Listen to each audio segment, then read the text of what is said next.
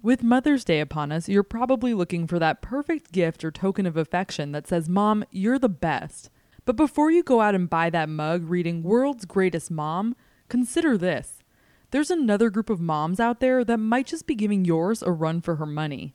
Orangutan mothers are probably one of the shining examples for mothers in the mammal world. That's Terry Cox, curator of programs and exhibits at Waco's Cameron Park Zoo. Now, a quick note. Before speaking to Cox, I thought orangutans were actually called orangutangs.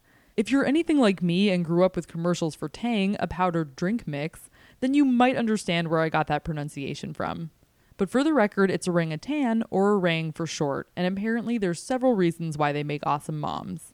An orangutan mom in the wild will have a baby and not have another one for about 7 years until her baby is sufficiently weaned and able to feed and fend for itself. And even then, the babies may stay with her for another 3 to 4 years, so they may not actually become independent until they're about 11 years old. So with an orangutan mom, you could have their undivided attention for at least 11 years, never having to compete with pesky siblings. That means when Mother's Day rolls around in the orangutan family, you don't have to worry about your sister one-upping you when she buys your mom a stylish purse, and all you do is send her an e-card. Cox, who I met up with at the zoo, explains why this bond between mother and child is so unique for orangutans. Orangutans are solitary, so mom has that baby raising all by herself. She teaches the baby everything it needs to know. Orangutan mothers, then, are clearly essential to the survival of their young and their species more broadly. But both kinds of orangutans, Sumatran and Bornean, are currently in danger of extinction. Sumatrans could be gone from the wild in the next 10 years, Borneans in the next 20. To bring attention to this rapidly disappearing great ape, with whom humans share 97% of our DNA, the Cameron Park Zoo is hosting Mom, or Missing Orangutan Mother's Day on Sunday. Events like this will be happening all over the world. Creating an international campaign to raise awareness on a day that we all think about our moms, to me, is a wonderful way of, in a positive way, showing what wonderful the creatures these are and what we can do to help save them.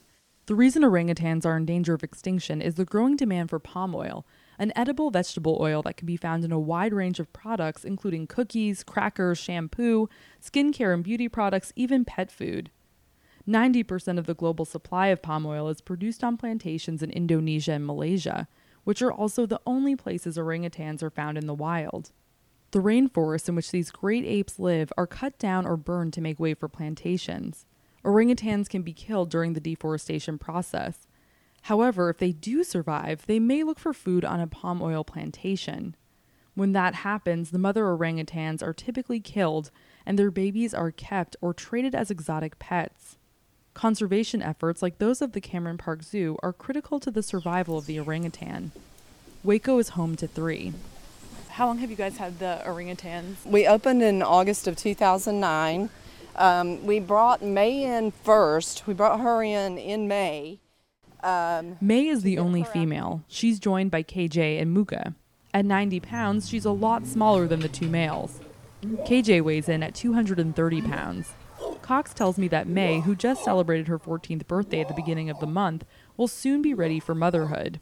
We want them to reach a stage of maturity that we think that they're ready, and we really feel like May's getting to that point, so we feel like in the next year or so we will probably have a breeding recommendation, and in that case she will go off birth control and, just like us, start to plan her family. Yes, you heard right. May is on birth control. Humans and orangutans are so genetically similar that May can actually use a form of birth control, Norplant, that was originally created for women. In fact, May is getting some high-quality prenatal care.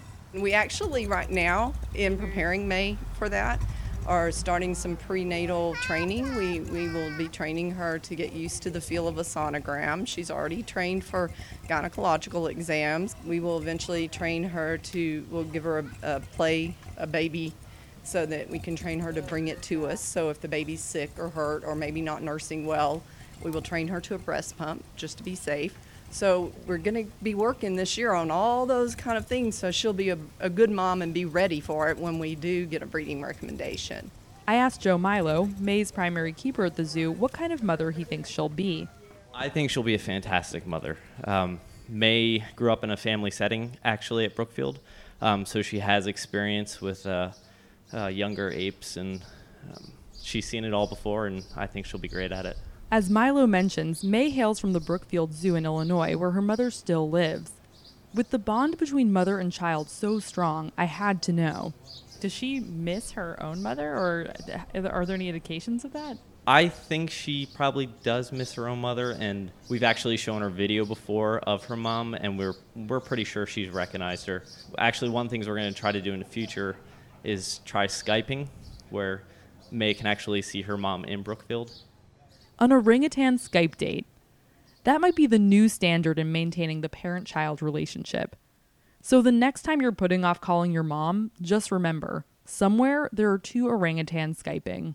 For KWBU, I'm Becky Fogel.